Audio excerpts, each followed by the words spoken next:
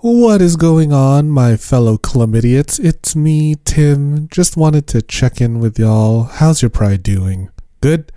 I hope so, because my pride is going swimmingly, getting railed, getting loads of sleep. I'm so tired. But seriously, how have you been? I want to hear from you. Give me a voicemail, a DM, an email. I'd love to know how your pride is doing, because this can be both a fun and a stressful time for us gay people, especially for my brothers, sisters, siblings in the US with the whole drag ban thing. You know, pride has always been about, like, love is love, but we all know that's not enough anymore. It's got to be like, protect trans kids, make sure that gay and lesbian children are alive, and give us our rights, I guess. You know, respect us as human beings. Is that too much to ask? I hope not. So wherever you are in your pride season, festivities, whatever it is that you're doing, I hope you're all having a wonderful time. And I also wanted to bring up something that happened in the last bonus episode with Kirby. He brought up conversion therapy. This episode is going to be about conversion therapy. I try to make light of it as much as I can, but we'll see. I don't know what the hell it is I'm doing with this kind of heavy topic. Basically, trigger warnings all around. Luckily, though, my guest is Dr. Luke Wilson, and he's a very intelligent man, very cute, and he is going to go through the entire gamut of conversion therapy ins and outs, I guess is what we can call it. I also want to apologize for how the sound is going to be in this episode. The audio is all garbled for some reason. I don't know. I'm just trying to work with what I have, and this fucking Wi-Fi is homophobic, to say the least. And during Pride Month of all months. Ugh. But let's be serious here. When did I ever promise quality? You signed up for garbage, and you keep ingesting garbage, so I shall keep giving garbage. No, I'm kidding. Please, listen. Try to enjoy the show. Try to enjoy Pride. And I hope to see you, if you're in Toronto, like, say hi. But also, just remember, I'm very jumpy, and I am a ball of anxiety. Please don't touch me. Anyways, that's enough of my rambling. Enjoy the show. The Sex Ed with Tim podcast is recorded on the traditional territory of many nations, including the Mississaugas of the Credit, the Anishinaabe, the Chippewa, the Haudenosaunee, and the Wendat peoples, and is now home to many diverse First Nations, Inuit, and Métis people. We acknowledge that Toronto is covered by Treaty 13, signed with the Mississaugas of the Credit, and the Williams Treaty, signed with multiple Mississaugas and Chippewa bands. You're listening to Sex Ed with Tim.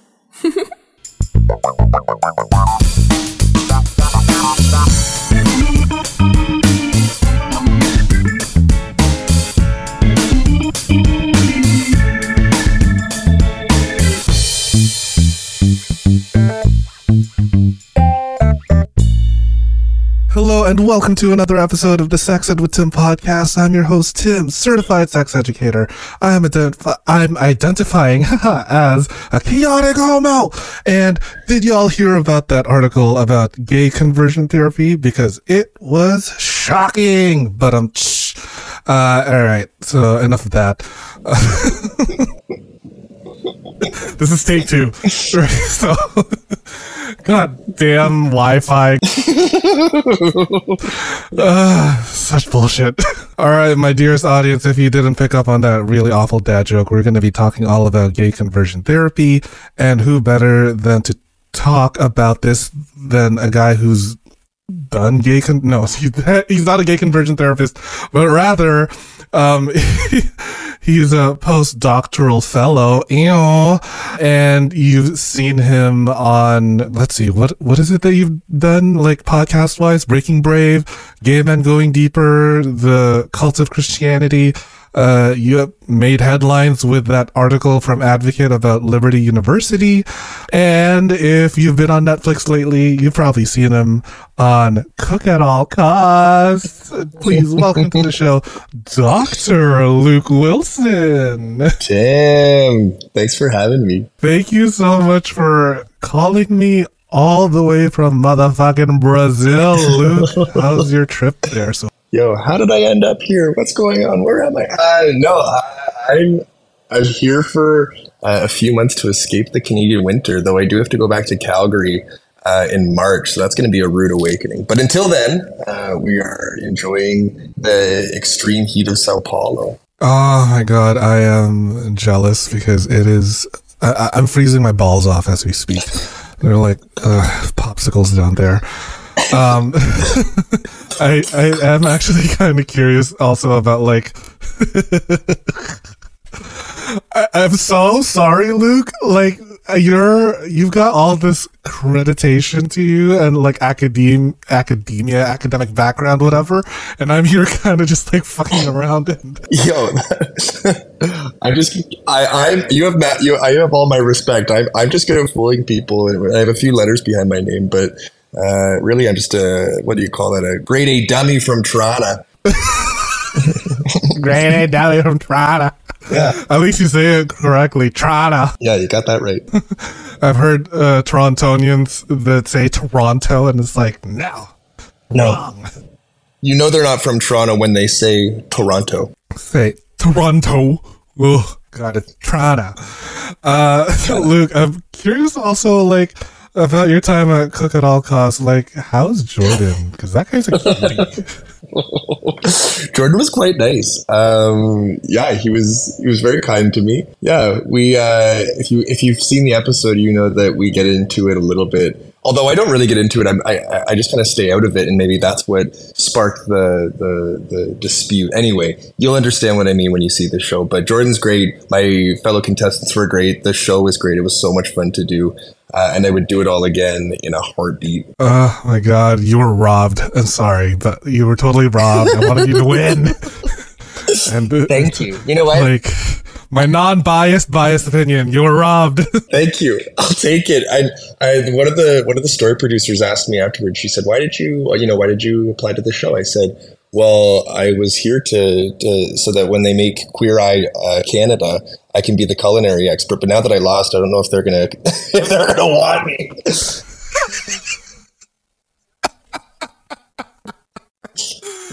Oh my God. I mean, you're definitely much better than Anthony. Like, I saw what you were cooking there. Like, holy shit, the ingredients that you were given?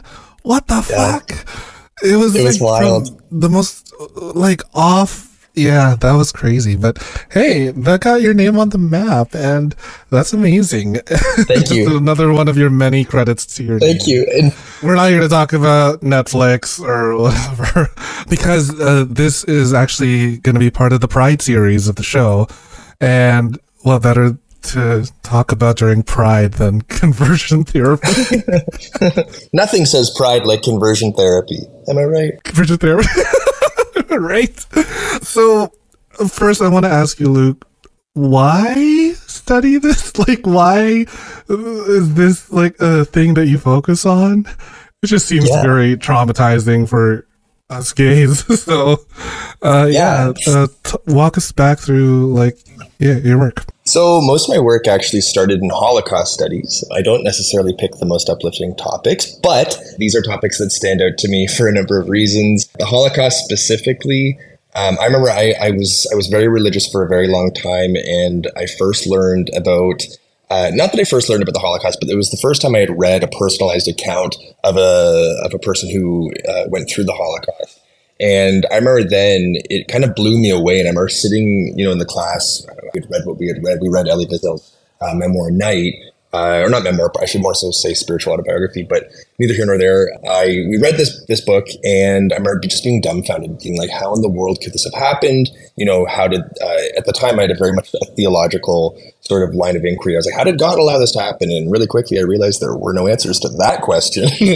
God seems to be pretty silent about a lot of things. So I then turned my attention to thinking about how did men and women allow this to happen, and how did people perpetrate this? How did people stand by? And so these sorts of ethical or moral questions really came to the fore, and have always been what have guided my way throughout my academic trajectory. And so I looked at Holocaust survivor literature, then I looked at Nazi propaganda, looking at the other side of the coin. How did people again perpetrate this? And then looking then thereafter at the intergenerational transmission of trauma from Holocaust survivors to their kids, to their grandkids. And along the way, I was trying to build some sort of academic profile, trying to build my resume or my CV more specifically. And I thought to myself, when people look at my academic record, they're going to see Liberty University. And for anyone who knows what Liberty University is, it's a grade A horrible institution when it comes to academics. My education there was abysmal. By the time I got to grad school, I was so underprepared. And so I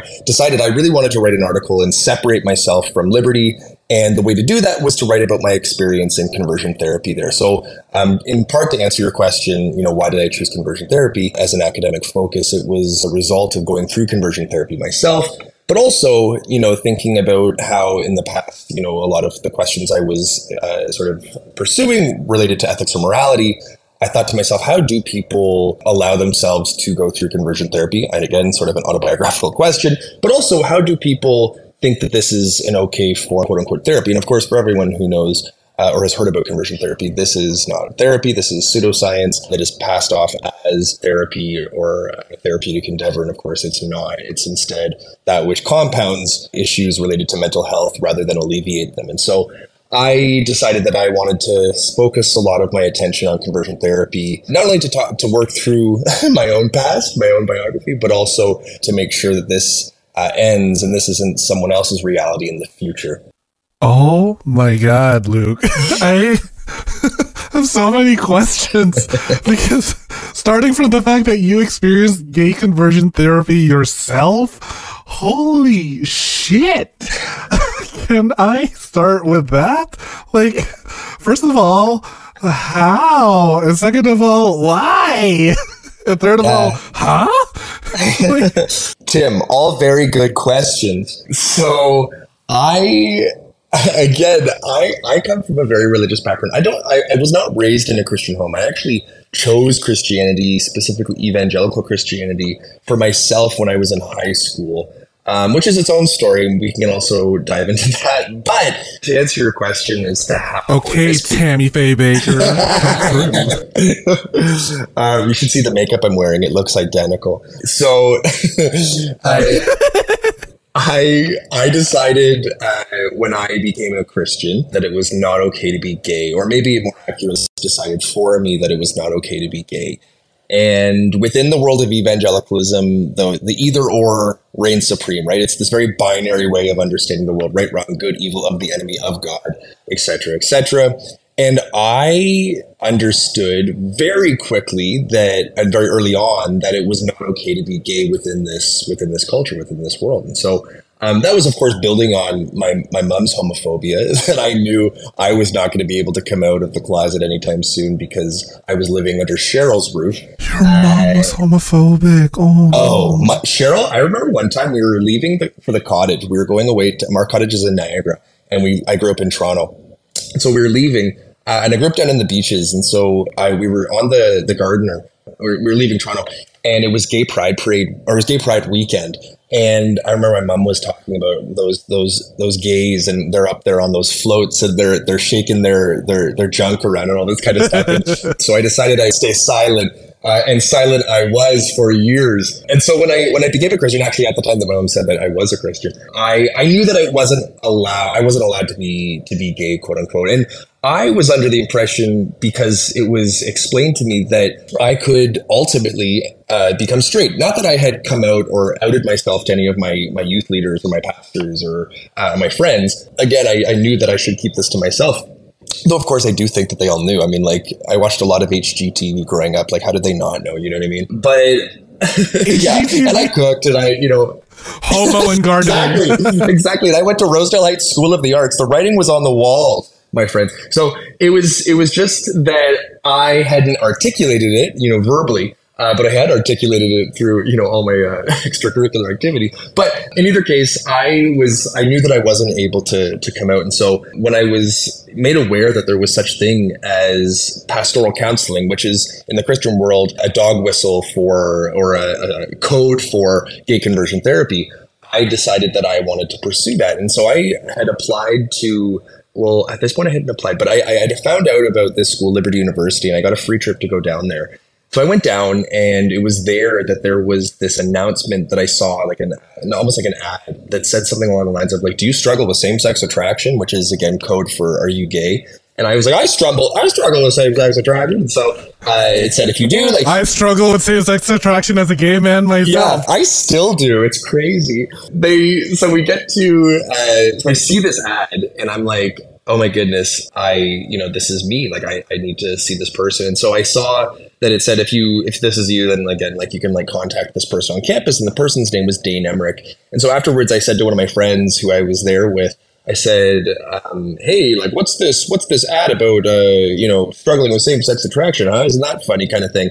And meanwhile, it was just like me wanting to know more. And so he said, okay, that's Dane Emmerich. And so that name stuck in my head. I wrote it down, and I went home and I researched this guy, and I saw that he was someone on campus at Liberty University who helps guys who were, quote unquote, struggling with same-sex attraction, and also, quote unquote, helped. He didn't help anyone. But I decided from that point forward that I wanted to go to this school, because I thought, if I go to this school, I can, become straight. I can, overcome, quote unquote, my same-sex attraction. And so that was the big motivating reason as to why I actually applied, and then ultimately went to the school. And then ultimately why I even stayed at the school was because of this guy, Dane Emmerich, who, was supposed to help me get on the straight and narrow, pun completely intended, but I didn't. And I wasn't really coming to terms with being a gay man until, years after I attended this university. It was in Lynchburg, Virginia. But nonetheless, that was how I got into it. That's how I quote unquote wanted it, because I was told I wanted to become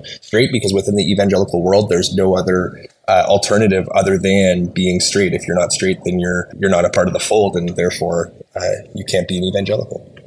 Oh my God. Jesus. It's like bringing up a lot of my own, like, religious trauma as a recovering Catholic myself.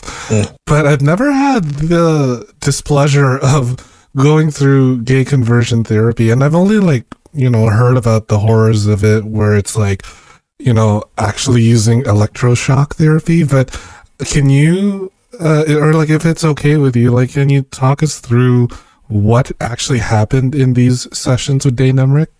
Yeah, totally. So I'll say right off the bat that I was not one who experienced electroshock therapy, thankfully, though I do know people who have. My conversion therapy experience was different, and I think that everyone's conversion therapy experience is ultimately different. And so some people experience physical harm, some people experience only, and I say only as if it's like that's it, but abuse, religious abuse. But for me, it was definitely the latter. It wasn't physical; it was emotional and spiritual and religious abuse that I experienced. But conversion therapy for me at the beginning consisted of me meeting with this pastor one-on-one, and at first he asked me like a lot of really detailed questions about my sexual history and sexual present, which was very strange, right? When you're this 18-year-old kid. Having to detail what you think about. That's none of your business. There's this old man just sitting there asking all these really detailed questions. Like, oh yeah, tell me more. And you're like, I don't want to. Okay, fine, I'll tell you more. How often do you masturbate, young boy?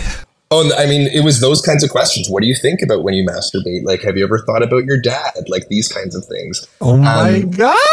Yeah, and it was, very strange, very personal, very bizarre. And he asked a lot of questions about my mom and my dad. And it was very much like sort of trying to adopt a Freudian approach. And of course he didn't. Like, it was very pseudo-Freudian. He had no real idea what he was doing. This man didn't, have proper training to be a counselor, let alone helping someone who's, 18 and vulnerable, right? He asked me a lot of these questions, and then, asked me questions about my brothers, about my sister, about my friends, and all this kind of stuff, and really was trying to get this foundation of understanding of who I was. And within conversion therapy thinking, if we can call it thinking, it's this emphasis on a shattered relationship between you and your parents. So for the father, if you're a gay male, should I say, what they expect is that you have a broken relationship with your dad, who was either absentee or emotionally distant or abusive, and a mother who's overbearing. Now, for me, it's like, yes, I did. A gay man with daddy issues? Oh my God. But you know what? It wasn't even like, I don't know. Maybe I have daddy issues, but maybe I never had those resolved within conversion therapy.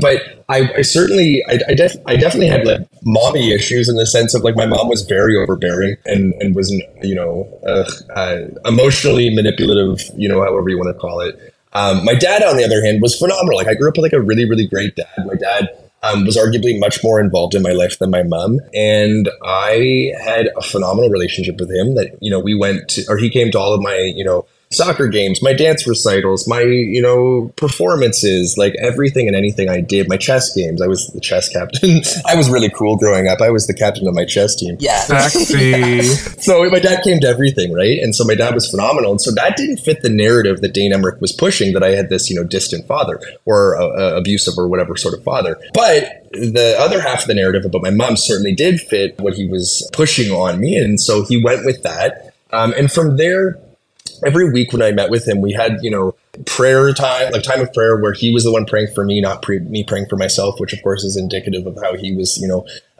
speaking on my behalf to God and not allowing me to speak, again, erasing my own voice in favor of his. There was, we read this manual. My manual was by Alan Medinger. It was called Growth into Manhood, Resuming the Journey. And this workbook, this like textbook, it was filled with a lot of advice on like how to become a man. And so part of it was like, you should do carpentry. And I remember being like, oh, how very Jesus of you, like asking me to do like, to do carpentry and do woodwork, wink, wink, like what? And so this was very lesbian. Yeah. I should have worn my Birkenstock sandals to look more like Jesus, hey? But yeah, so it was just plaid. Yeah, so much plaid. Yeah, so this was part of the work or part of the time, and then there was again every week I had to give like a detailed inventory of what I had done that week, whether it been what he called slip ups, which were moments of giving into your temptation, or moments of victory where I overcame my temptation. And so the thing about conversion therapy for me specifically, and also I'd say for most people, is not that. The harm that's done is not just in the moment, and then there certainly were things in the moment that amplified, pre-existing issues for me, right? Like I think that there was the guilt and the shame, right? The guilt, feeling like, oh, I had done something wrong in that moment, or I had sinned here, and then feeling bad about it, and having to go confess it to him. And then, making this bond between me and this man, which was then, intensified over time, where I felt more and more guilty because I didn't want to, disappoint him, which that guilt, of course, over time turns into shame, right? When you think about how guilt is maybe you feel bad about a specific transgression or act. And then shame is where it's not just that you feel bad about that action, but then start feeling bad about yourself, that you're the problem. Not that you made a mistake, but that you yourself are the actual source of those negative feelings. You are the issue. You are the problem. And that, shame turns into self-hatred over time, which is where you hate yourself because you can't seem to shake this gay thing, right? That you're doing your best yet, and you're praying and you're fasting. And I literally would fast for weeks. Not at I'd fast for like a week here and a week there. And if I added up all those times I fasted, like there were like literally like in like months I didn't eat because I was trying to get over this. Okay, skinny it was legend. great for my weight loss, but it was like these kinds of things, right? And these were the things that added up over time. And I would say, and also like the anxiety, because you're constantly thinking about how am I presenting? Am I presenting? And this is not something that only those who go through conversion therapy experience. And same with the shame, same with the guilt, same with the self-hatred. These are all things that are a lot of queers experience, if not most queers. And that, the anxiety where he's telling you should sit like this, you should walk like this, you should act like this, so as to convince others and then in turn convince yourself that you're attracted to women. And so you start self-monitoring and you start really making sure that other people think you are straight. And over time, again, you have this like anxiety that's constantly there and constantly building because you're constantly trying to perform. An emphasis here on the word perform, because you are performing, you're acting, you're trying to be something that you're not and affect a certain persona that is not who you are. And so these were the things that in the moment were certainly present, but over time they amplify and over time they get more and more intense, particularly the shame and the self-hatred, because again, you think to yourself, and I can give you a quick little illustration. I remember one night, I had graduated from Liberty and I was at McMaster. I was doing my MA in English, and my buddy and I were going to go to the pub. And so just before the pub, I was finishing up washing the dishes and I was standing over the sink, and I was in this split level apartment, half in the basement, half above. And my kitchen was in the basement, and I'm sitting over the sink. It was like dark out. It was winter. And I remember just praying. I was like, God, like I have tried and I have tried and I have tried and I have tried to do whatever I possibly can in order to get over this. I have gone and I saw Pastor Dane. I went and, I fasted, I've prayed, I've read my Bible, I've witnessed to people, I've brought people to Christ. I used to evangelize a lot, and that's a different story. But I was like, God, I've done all these things and I've done everything that you've asked me to do, and yet somehow I'm still gay. What the hell is going on? And of course, again, God didn't say anything, and I don't know how I was expecting anything other than silence. But it was just that I remember that was one of my breaking points where I was just like, I was sobbing. I was just like bawling my eyes out. And it was that sort of like that cruel optimism. This one scholar, she talks about she uses this phrase, cruel optimism. It's this optimism for something that is impossible from its very inception, which is to say that I wanted to become straight at the time. Of course, nowadays I don't want to become straight. I don't want to be bored. But at the time I did want to be straight, and I had this optimism. Ew, this is the last thing I want to be, straight. Ugh. No thanks. And so I had, this optimism that, but at the time, yeah. Readers. But at the time I had this optimism that I could become straight. And of course, I was never going to become straight at the time, but I didn't realize that. I didn't know that, but I was promised that. And so when you're promised something and that's not happening, and you're told that God's going to give you deliverance from this, but that never happens, you think, okay, so if God's perfect and God doesn't make any mistakes, the problem must be me. I'm the problem. I'm the issue. And so that really, of course, confused me, and it was something that was effectively, it's a mind fuck, to put it academically, and it was quite tough, and it was something I struggled with for years. And it was only really through academia that I started to unbind myself from this theology and remove myself from this religious tradition, ultimately to the point of no longer being a Christian. I'm not a person of faith at this point, and I'm not really spiritual either. But at the time I was, and it was very difficult. It was very hard to navigate these things when I didn't have a support system or anyone to talk to. But really, it was academia that allowed me that exit, that door out. We'll be right back after this commercial break. Yes! Hey, you sick motherfuckers! I've got a special treat for you. Need a new toy to spice up your sex life? Head over to loveshop.ca/sexedwithtim and get yourself a cock ring, a dildo, a vibrator, or even a life-sized sex doll. Damn, I guess love really does come in all shapes and sizes. Get 15% off your entire order when you use code SEXEDWITHTIM at checkout. They're shipping to all of Canada and the United States because North America is horny. That's loveshop.ca/sexedwithtim and use code SEXEDWITHTIM for 15% off your entire purchase. Happy orgasm! Do you like feeling sexy and looking sexy? Of course you do. Only my listeners are sexy as fuck. I have partnered with fetishwear designer Dale Kuda to bring you the hottest deals on custom jockstraps, harnesses, hats, and more. Head over to dalekuda.com, that's DALEKUDA.com, and use code SEXEDWITHTIM at checkout for 25% off the entire store. Yeah, you heard me. 25% off. And cherry on top, free shipping. Oh my god. I have a few of the stuff that he has made for me, and girl, I'm wearing it right now. I'm wearing like a little jockstrap so that I could easily just like slip a little butt plug or dildo every now and then here and there. And I'm on the train. I'm just like, thank you, Dale. That's dalekuda.com with the code SEXEDWithTim for 25% off your entire purchase with free shipping. With a deal like that, I swear I could come buckets, honey. The show is about to begin. Yes. I can't imagine what it was like being in that position of like subjected to gay conversion therapy. But what I can relate to is like when I was younger, I was like struggling with my own sexuality, and like I would watch porn and masturbate, and while I'm like, oh God, I don't even want to say looking at a guy, and then right before I climax, I'll like switch it over to looking at a girl to like code myself, to reprogram myself.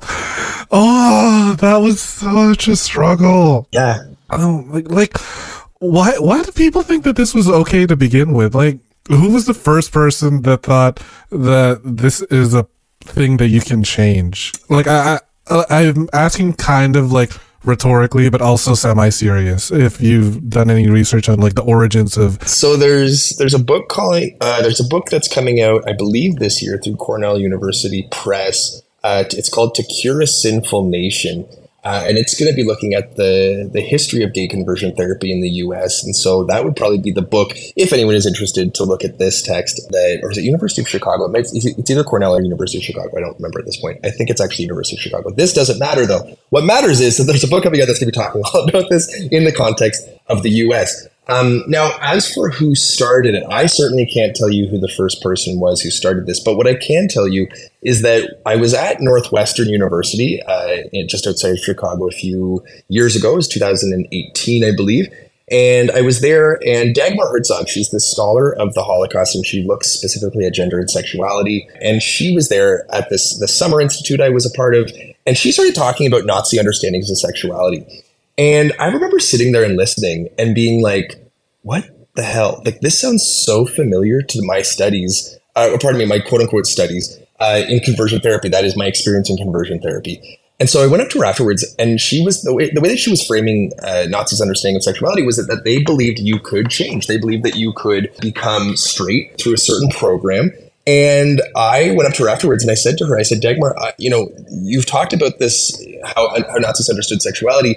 And it sounds uncannily similar to what I was taught in conversion therapy. And I said, has anyone done any research on the connection between Nazi understandings of sexuality and evangelical understandings of sexuality? She said, no, but you should be the one to write the article. And I was like, oh my gosh, I don't speak German, so I can't do that. But hearing that and understanding,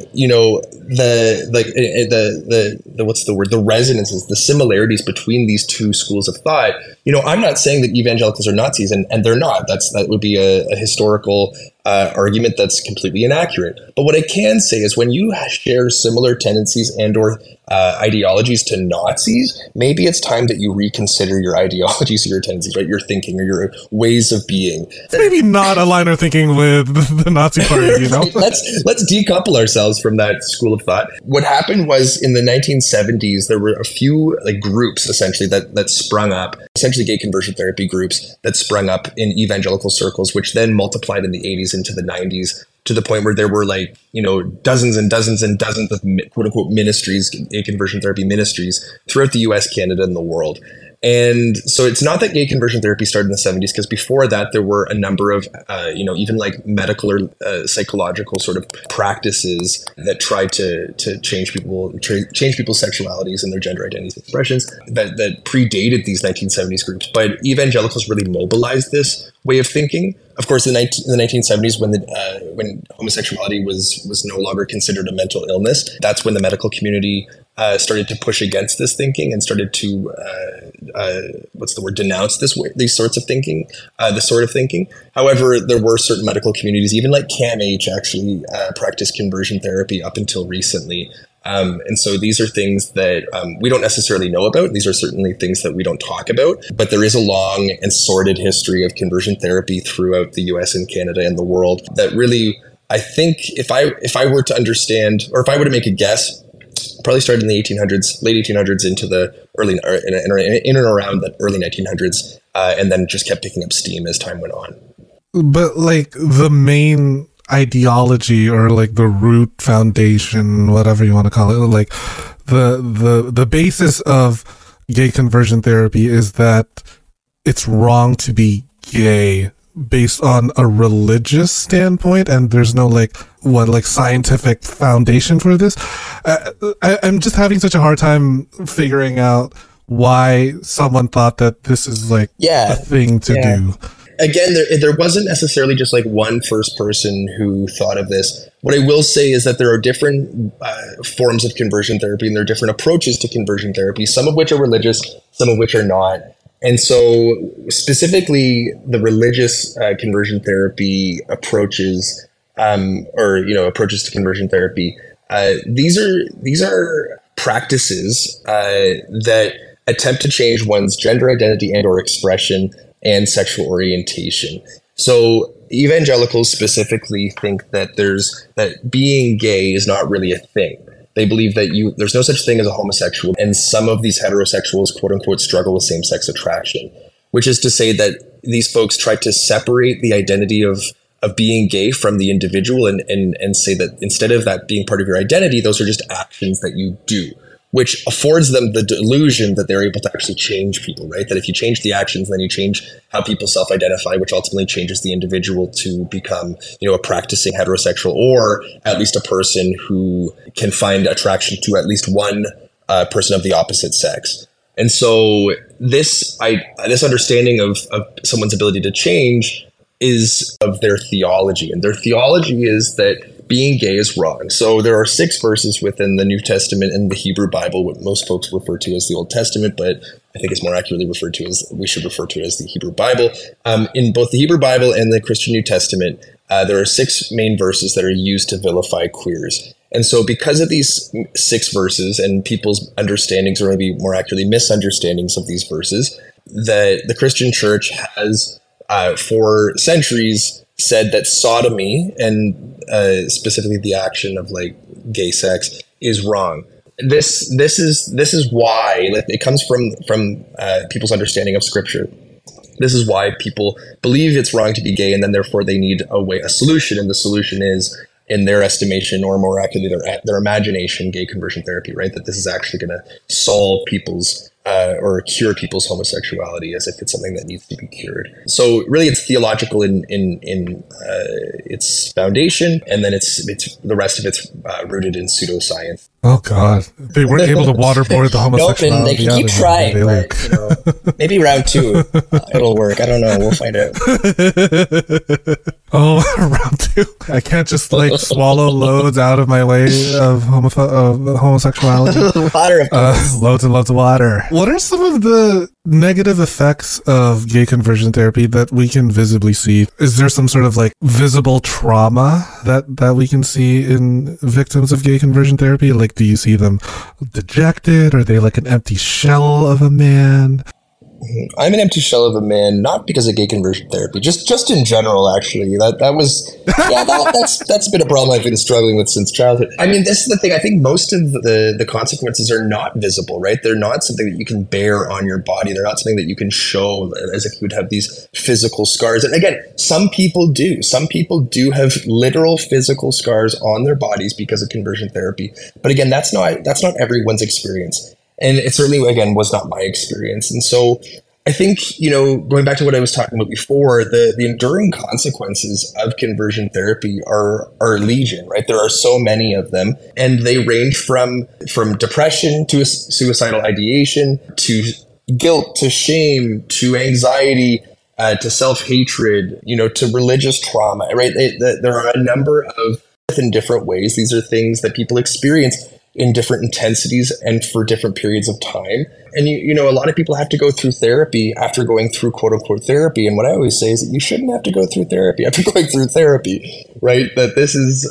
something that is of course counterintuitive and something that does not make sense. But this is what conversion therapy does to people. It turns people against themselves. It causes them to hate themselves, and it causes them to identify themselves as an issue, as a problem, as something that needs to be fixed. And of course, we're not in need of being fixed by simply being queer. But I think ultimately that people need to know that conversion therapy is something that still happens. This is not something that, again, only happens in religious communities, though, of course, it is something that happens predominantly in religious communities. And it's something that even, if we're talking about, the context of Canada, in Canada, conversion therapy, of course, was criminalized, but it's something that's going to continue to happen. People say, well, it's great that it's criminalized and, you can't do it anymore. It's like, yeah, it is great that it's criminalized, but people are going to still do it. It just, if you think about any sort of crime, it's going to be something that's going to continue to happen regardless of the law. It's just going to go underground. It's just going to go undercover even more so than it already has. And so although we might celebrate, and of course we should celebrate that Canada has criminalized conversion therapy, it's something that's going to continue to happen, and it's something that we need to still be vigilant about, and something that we need to still talk about, because it's something that is going to continue to occur. That's so frustrating, because it's like there's very much proof that gay conversion therapy doesn't work, and it's basically a human rights violation. So why is it still being practiced? Is it like just to be like, to stick with your guns, with your religious guns, and be like, no, it's wrong? It's one of those things where I think that people, for a lot of us who are very comfortable in a secular setting, right, where a lot of us who are queer are not necessarily religious. This is not to say that there are not religious queers. There are many religious queers.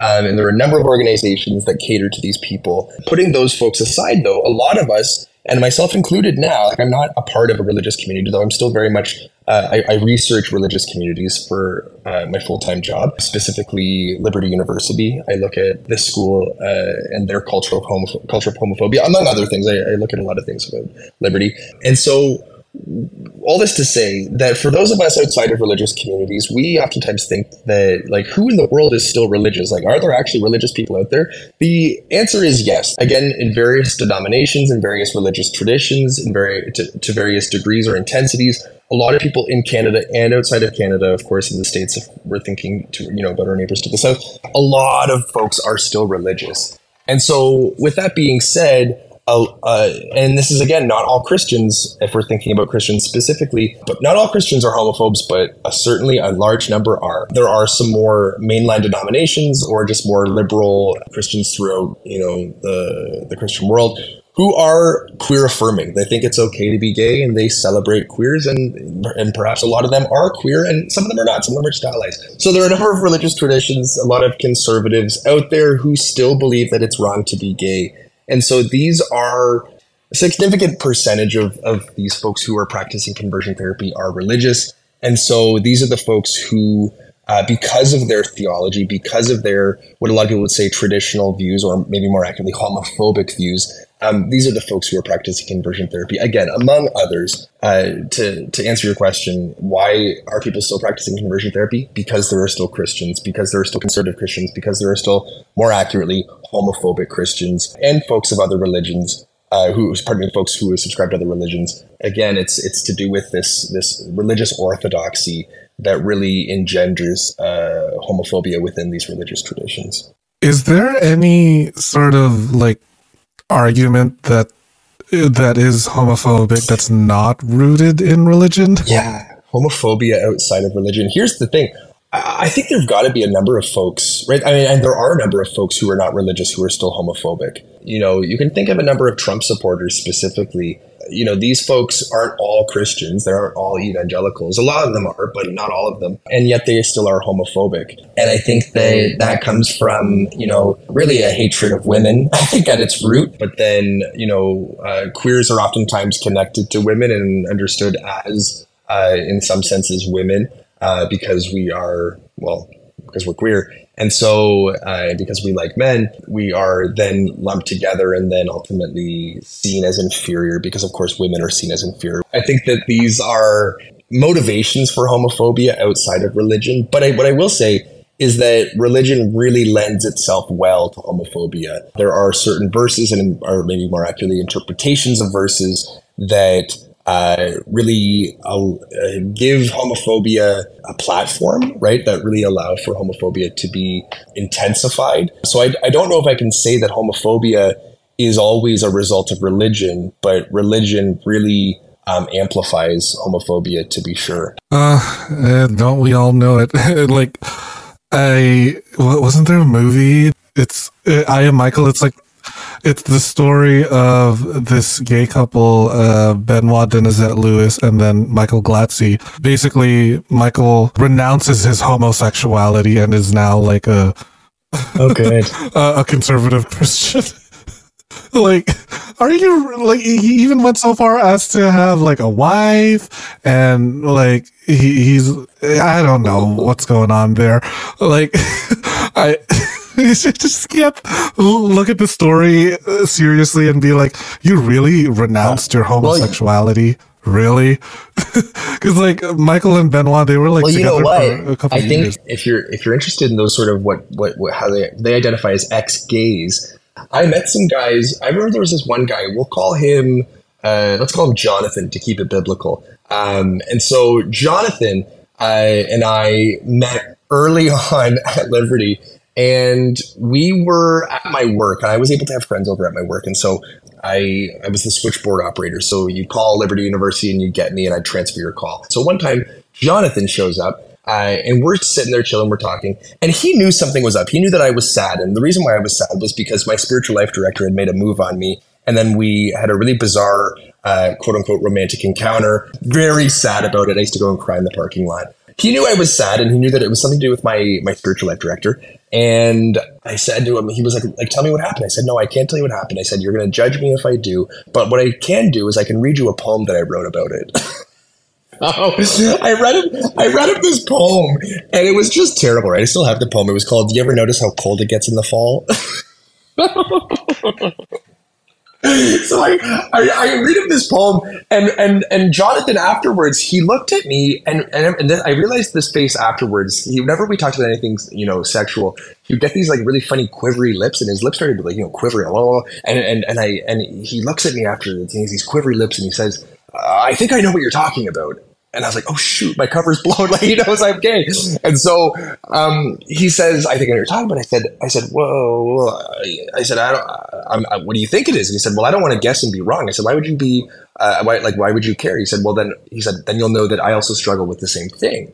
And I'm like, wait, what? And the moment he said struggle with it, like that was again a dog whistle for saying, hey, I'm gay. And so I was like, wait, I think we might be talking about the same thing. And I said, do you struggle? And we kind of had this fumbling back and forth. And finally we were both like, I struggle with same-sex attraction. I struggle with same-sex attraction.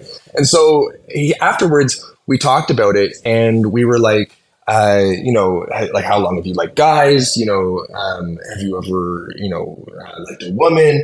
In The Office, when Mindy Kaling tells Ryan, she's like, I'm pregnant. And the camera pans to, or like goes to her in the confessional, and she like shakes her head no. That's what was like me. I was like, I'm bisexual. And then the camera panned back to me, and I looked at the camera. I was like, no, I'm not, just kidding. So I said, have you ever been attracted to a woman? He says to me at the time, he goes, no, never. Well, that guy is now married with, I think one or two kids. I think 2 kids at this point. To a woman. He's married to a woman, I should say. And I remember it was like years after I had graduated, he and I met up. I came back to Lynchburg, which is where Liberty is. I came back in 2015. I was on my way to Connecticut for some research, and I was living in Nashville at the time. And so I was driving back, and we stopped at this bar in Lynchburg. My ex-partner and I, we're all sitting there talking, and I look at Jonathan, and I point to my now ex, and I point to him, and I go, that's my boyfriend. I like mouth it to him so only he can see. And he goes, what? And he gets those like quivery lips again. He's like, oh, so he's like, can we go talk in the corner? So we go and talk in the corner. And he's like, what? You're sort of like living as a gay man? Like you're living a lifestyle, whatever the hell that is. And he's going on, and he's like, do you think God's okay with it? Do you think that, like, what is the gay lifestyle? Like, I know what a vegan lifestyle is, but what's a gay lifestyle? Anyway. And so he says, do you think God's okay with it? When did you like decide this? How long have you guys been together? Blah, blah, blah. And he's asking all these questions. And then his wife was on the way. Like, she was on the way to the bar to come meet us. And he said, like, my wife's on the way. And he used her name, but I won't use her name. He's like, she's on the way, so I can't really talk too long. And I'd love to talk to you more about this. Can I call you sometime? And I was like, yeah, of course. And so he, Jonathan, quote unquote Jonathan, never called. And I still think about it. I'm like, why didn't he call? Like, what was the reason for not calling? And I think for him, it was like such a scary possibility to be queer. Because if in fact it were okay to be gay and is okay to be gay, then, well, he made a big mistake, right? Like, he got married to a woman who, by the way, knows he's gay. Like, she literally knows that he likes men and went through conversion therapy. But that's a different story, why she's okay with it. If he got married to her, then that was a mistake, and now that he has kids, what would he do now? Would he give his life up with, for that he has with his kids in order to be happy? And of course, like the answer is he probably should, but I think within evangelicalism, it's so hard to get outside of that community, especially when you've always been within that community because he was born and raised in it. And so I think that there are a number of reasons why he remains in this really, ultimately I would assume loveless and sexless marriage other than having children, and why he puts himself through this, right? Like he is someone who's never been attracted to a woman. He's not attracted to his wife either, obviously. And so with that being said, why? And I think that there are, again, a number of reasons, but really like evangelicalism and religious conservatism more general is so powerful. It's so all-consuming in the sense that your entire life revolves around it. So if you are to move outside of it, and to be openly gay is to move outside of it in those religious traditions, it's to change your entire world, which I think is quite scary for a lot of these queer Christians. It's not a slay, as the Gen Z would put it. It's not slay. The only way I'll ever accept it is from Arrested Development. Remember that opening scene in the pilot where she's like, look at what the homosexuals have done to me. Everything they do is so dramatic and flamboyant. It just makes me want to set myself on fire. And then it's like, that connects to like Jennifer Coolidge in White Lotus, right? Where she's like talking about those affluent gays. They just want to murder me. Oh wait, here's my Jennifer Coolidge impression. She's like, oh my god, they want to murder. I love it. Oh, I love it. She's the best. I love her so much. Oh my god, see, that's the only way I support homophobia. That's some homophobia I can get behind, right? Because she wants to change it for the better. Yeah. Well, you know what? I always say that the one negative unintended consequence of really, people becoming allies is that nowadays you can't tell who's gay by how they dress, right? Like metrosexuality used to be its own thing. Yeah, it's like used to be on the TTC on the subway, and you could tell who was gay and who's not. Now walking down the street or on the subway, you can't tell who's gay and who's straight. And I'm like, we've made so many advances, but this is an advance that I just don't know if I can get behind. I want to get back to the days. I know. Maybe we should start being homophobic and try to segregate again. And we'll expand the village back to its original glory. Yeah. Gay people are not welcome here. Yeah. I'm down. Oh my God. See, this is the kind of gay conversion therapy we need, in the sense that we need to convert more gay people. Yeah, conservatives for years have been saying that we've been trying to, convert the children to be gay. And now all of a sudden it's like, you know what? You pushed us to such a point that we're going to do it because we miss the village, We're going to do it. Yeah. Right? See, you brought this upon yourselves, conservatives. We're going to start doing straight conversion therapy. Now that we know the history with gay conversion therapy and its effects, what do we do with this information, Luke? Yeah, so, and I should say right out, I should have said this maybe at the outset of the the interview. I wouldn't call myself a scholar of conversion therapy. I am someone who is more accurately a scholar of evangelicals. And part of what I look at is conversion therapy. But as someone who has both undergone conversion therapy and writes about conversion therapy and is increasingly, reading and researching more and more about conversion therapy, what I can say is that it's important to talk about these things first and foremost. And I think this is something that should be included in curricula when we talk about gender, when we talk about sexuality. This is how homophobia expresses itself, not just within conversion therapy spaces, but more generally within the greater culture, that, people oftentimes try to turn people straight. People try to turn themselves straight, right? How many queer people, and probably the folks who are listening to this podcast, have tried in the past to become straight or to be something that they're not, right? And it's not that this is only, bound to or confined to conversion therapy spaces. This is something that affects a lot of queers. And so when we talk about conversion therapy, we can apply it more broad as a space or as a place of conversion therapy practices, whether they be self-inflicted or inflicted upon others. And so I think that the more we talk about it and the more we talk about this specifically within educational context is important. And I think we also need to think about this as not just a Canadian, we need to think about this not just in the context of Canada, but in the context of other countries. If we think, again, even just to the south, right, we think about America, the US, this is a place where in a number of states conversion therapy is still legal.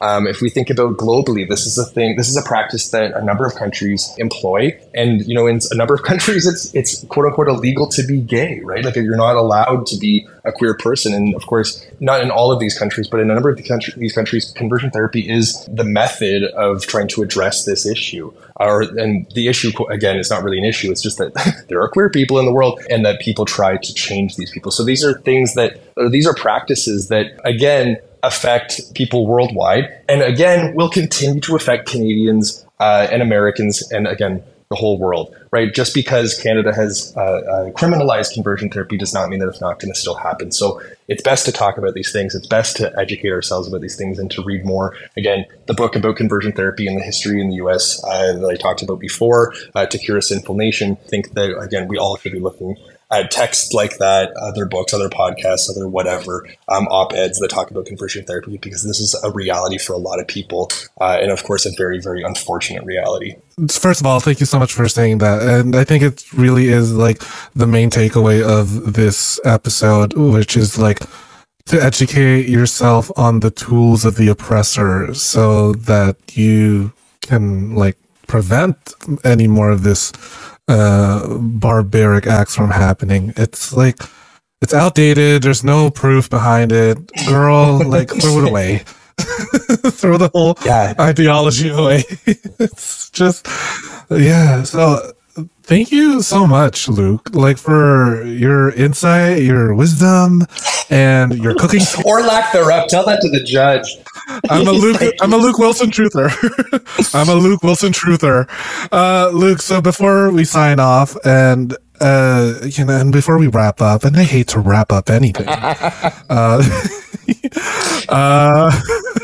can you please make like a butt and plug away anything you want the audience to find, if it's like social media, any publications? Yeah, so you can find me on Instagram at Luke Slam Dunk Wilson.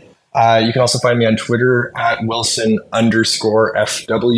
Otherwise, I'm trying to think, is there anything else? I have some academic articles coming out in the near future, but I don't think a lot of people are going to want to read those unless they're interested specifically in second and third generation Holocaust literature.